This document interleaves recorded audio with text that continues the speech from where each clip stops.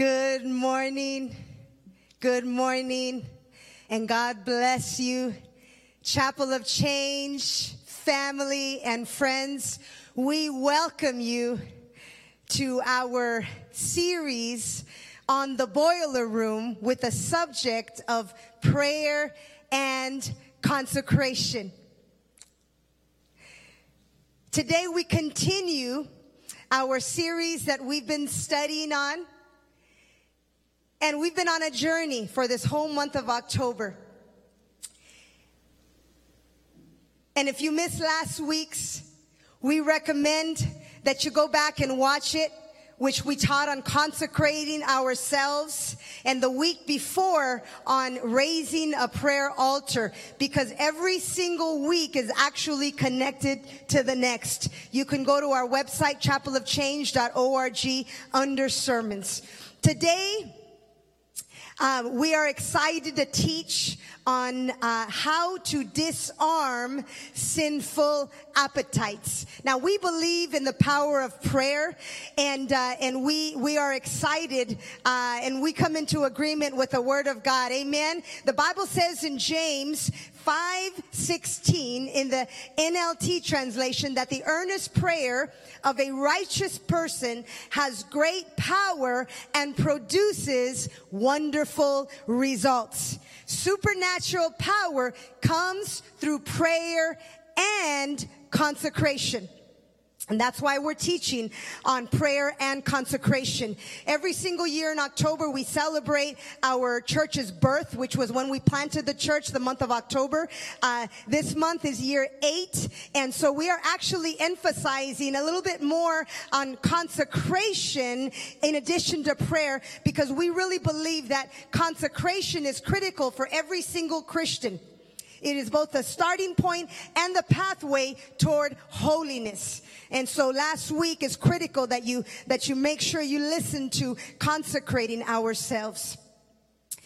We've been learning that as priests in the kingdom of God, consecration is absolutely critical. It's our hope through this entire teaching that God's people will step into greater and deeper dimensions of holiness in order to fulfill our God-given call for this hour. Not for last year or last season, but for now, for this season. And we believe that prayer and consecration will get us there. Amen. So today, again, we will learn on how to disarm sinful appetites. Now, one of the first things that we need to understand is that sin is a very clever operation orchestrated by Satan himself. The Bible says that he has schemes. He's a schemer and he's a strategist. In other words, we don't just stumble into sin. He studies us and then he lays out traps according to our weaknesses so that we can step into them and become ensnared. Sin seduces God's people to actually live a life offensive to God, or to live a life that undermines the Word of God. Sin also takes advantage of our natural and normal appetites, such as hunger, thirst, and sex, and turns them into sinful appetites. So what's a sinful appetite? Well, it can be described this way. It's a desire to feel physical pleasure from sinful activity in order to satisfy the flesh. Again, a desire to feel physical pleasure from sinful activity in order to satisfy the flesh. It's also another word for lust. And lust is the very bait that Satan uses to enslave God's people. Now, our foundational verse for today is found in the book of Romans, chapter 6, verses 12 and 13. And I'm reading from the New King James Version, which says, therefore, do not let sin reign in your mortal body, that you should obey it in its lusts. And do not present your members as instruments of unrighteousness to sin, but present yourselves to God as being alive from the dead, and your members as instruments of righteousness to God. Now, Apostle Paul here was pleading with the church at Rome and with us today to not let sin reign in any part of our body. Because although we are a believer, sin can still try to rule in our body. He knew that if we yielded to sin long enough, we would become a slave to it. And eventually, it would open doors to abomination from one level to another. Insomuch that our own will would no longer be able to break it. Why? Because now a stronghold has been created. When believers start fornicating, for example, and step into sexual immorality, they don't initially become bound by fornication. It doesn't happen instantly. Their own will can still influence that particular sin until, underline that word, until the spirit of fornication comes to assist them in this undercover operation of sin. Now, the Bible mentions all types of evil spirits, unclean spirits, also referred to as demons. And some of these are named personally, and some of them are described by their function. For example, there is Legion. That was a personal name. Then there's the spirit of fear, the spirit of whoredom. Then there's deceiving spirits, lying spirits, and more that are mentioned in the Bible. In Romans 6:16, the Bible says, know you not that to whom you yield yourselves servants to obey, his servants you are, to who you obey, whether of sin unto death or of obedience unto righteousness. In other words, anything that you yield yourself to obey, you will eventually become a slave of. Now, here is the question for today. How do we disarm sinful appetites? Well, here are some initial steps for us to take, and some big, good initial steps. Step one, we disarm sinful appetites by detecting sin's root. Now, sinful appetites have their roots in our soul and our body. Our soul consists of our mind, our will, and our emotions. Our body has to do with our physical nature, which is our body, our eyes, ears, mouth, hands, feet. And the Bible says in Romans 13:14, make no provision for indulging the flesh. Put a stop to thinking about evil cravings of your physical nature to gratify its desires or lusts. Notice here that both thinking and physical nature involve our soul and our body. Thinking toward the soul and physical nature, our body. Now, thinking about sin actually impacts our soul and many times causes us to live it out with our physical body. Many of us, we don't think that there will be any effect, any impact or consequence if we just think about sin. But Jesus came and he said that whosoever even looks, now that's our physical nature, at a woman to lust after her has already committed adultery. Jesus took it from just the physical nature in the Old Testament to now the spirit behind the physical nature. And he said, even if we just look with our eyes and think about lusting, we've already committed adultery. Here's what the Bible says about our minds. In Romans 8:5-6, the Bible says, for those who live according to the flesh, that's our body, set their minds on the things of the flesh.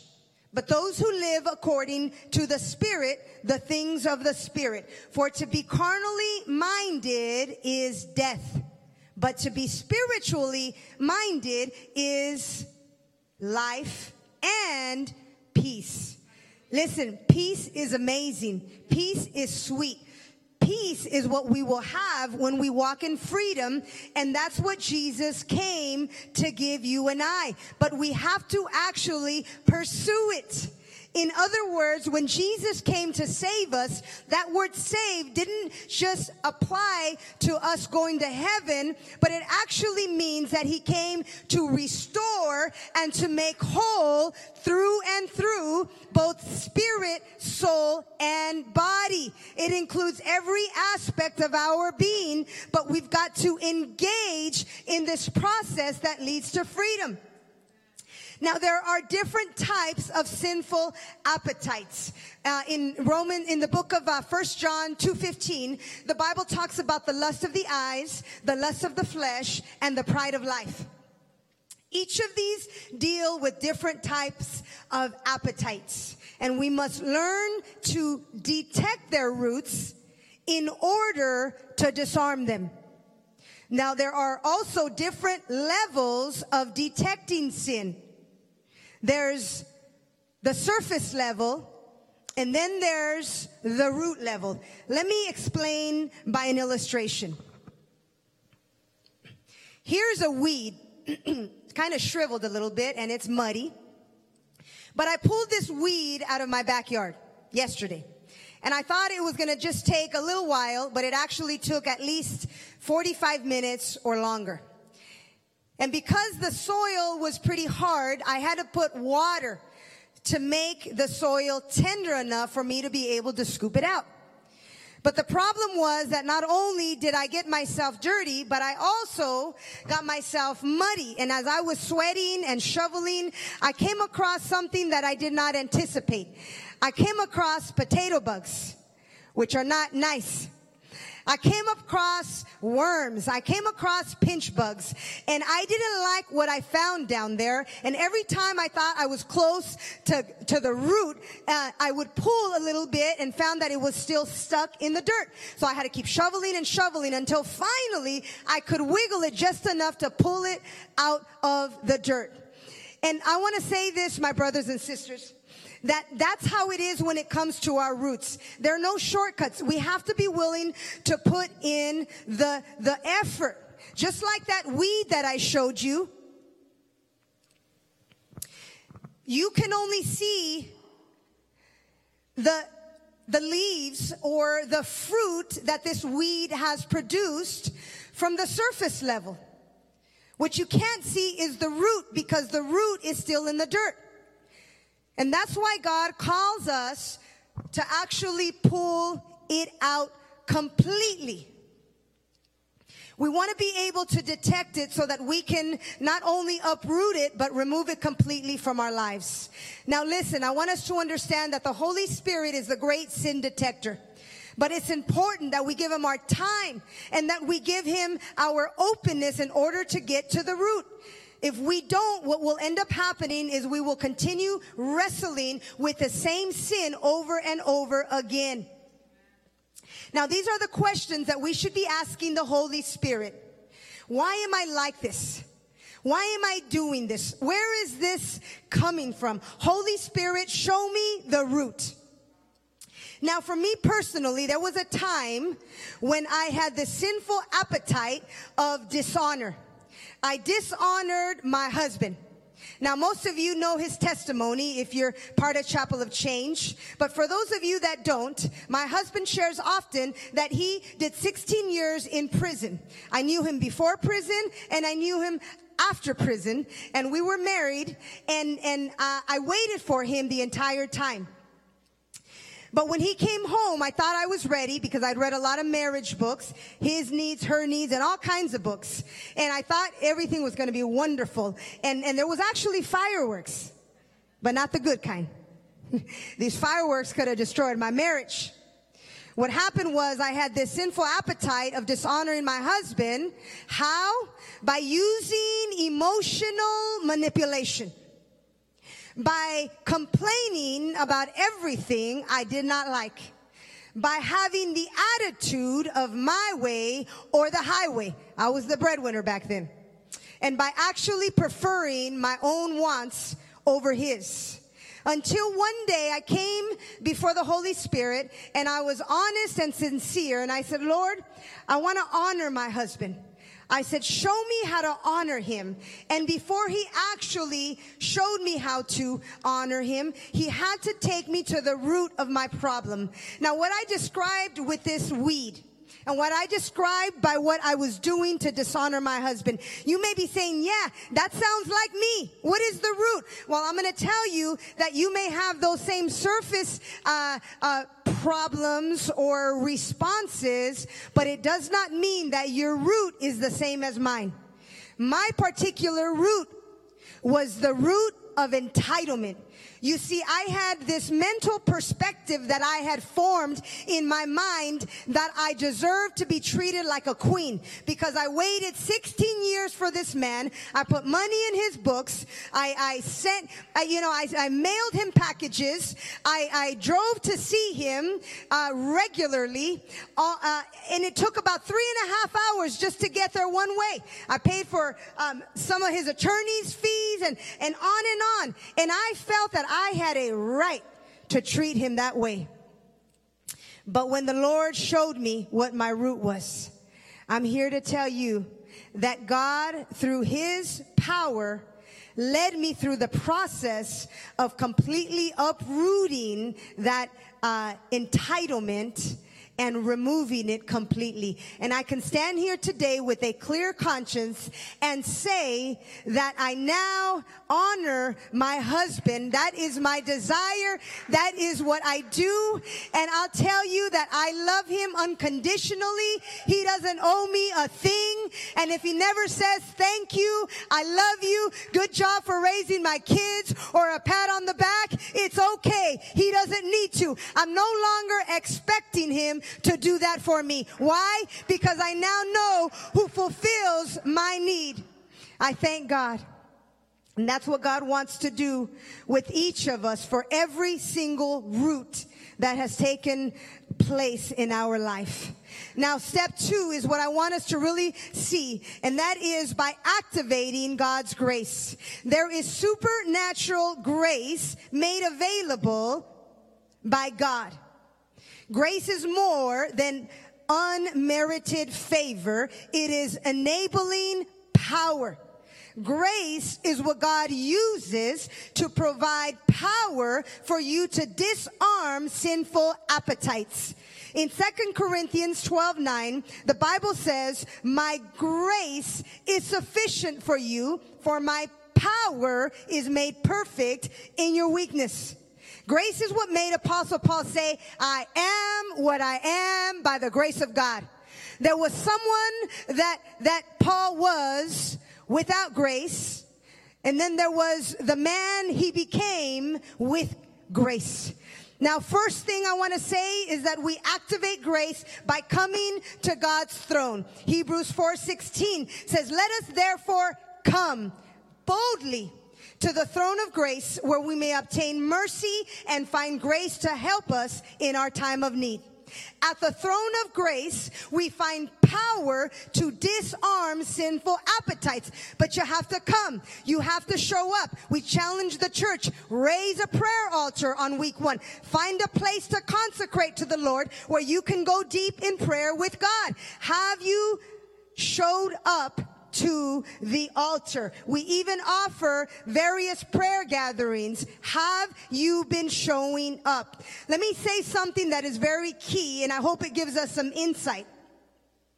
Our absence limits the grace we receive to disarm sinful appetites. Our absence, my brothers and sisters, we have to show up. If we don't, our absence will limit the grace of God that we need to disarm sinful appetites. In James 4:8, the Bible says, come close to God and he will come close to you. Now, second and finally, we activate grace by humbling ourselves when we pray. This deals with our approach to prayer and our sin. James 4:6 says that God resists the proud, but he gives grace to the humble. Notice grace comes through humility in this verse. So one way we humble ourselves is by grieving and weeping over our sins. That's right. James 4:9 in the Amplified Version says that as we draw near to God, be deeply penitent, which means sorrowful, and grieve, even weep for your sins. We weep because we sinned against God. Yes, that very sin that Jesus died for, many times we seem to enjoy it and want to hold on to it. But we've got to come to a point where we weep and even begin to hate it and say, Jesus, let me love righteousness and hate this sin. And these tears won't flow by themselves. We've got to show up to the prayer altar and we've got to say, cause me to weep and to hate this sin. Let me weep. And if we don't weep on day one, we come back the second day. Help me to weep. Help me to weep. And the third day and the fourth day and that week and the next week and that month, we've got to say, God, make me weep. Cause me to weep. And let me tell you, you keep coming and you keep showing up and God will see that you mean business and the tears will begin to eventually flow and you will actually begin to experience this hatred toward the very sin that Jesus came to set you free from.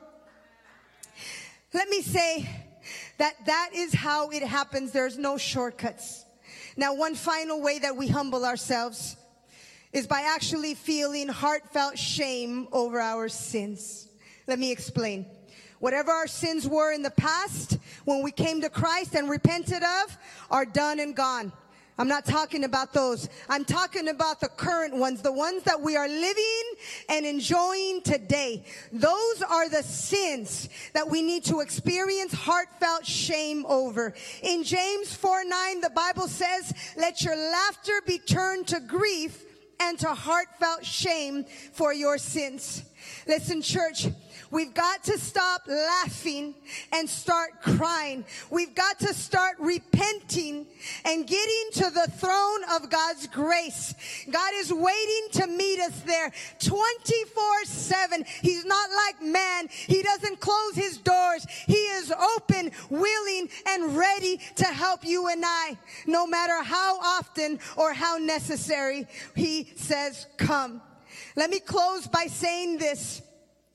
In Joel 2:12 through 13, here, God is referring to the children of Israel, and he's saying this to you and I even today as his children.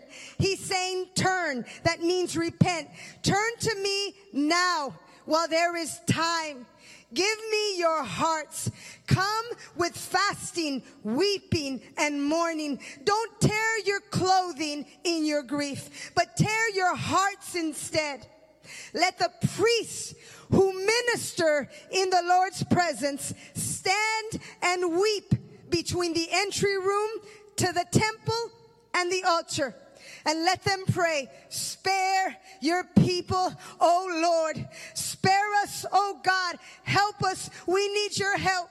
We need you, Lord, in Jesus' name. I'm going to pray for us, and I pray that you wrap your heart around this prayer.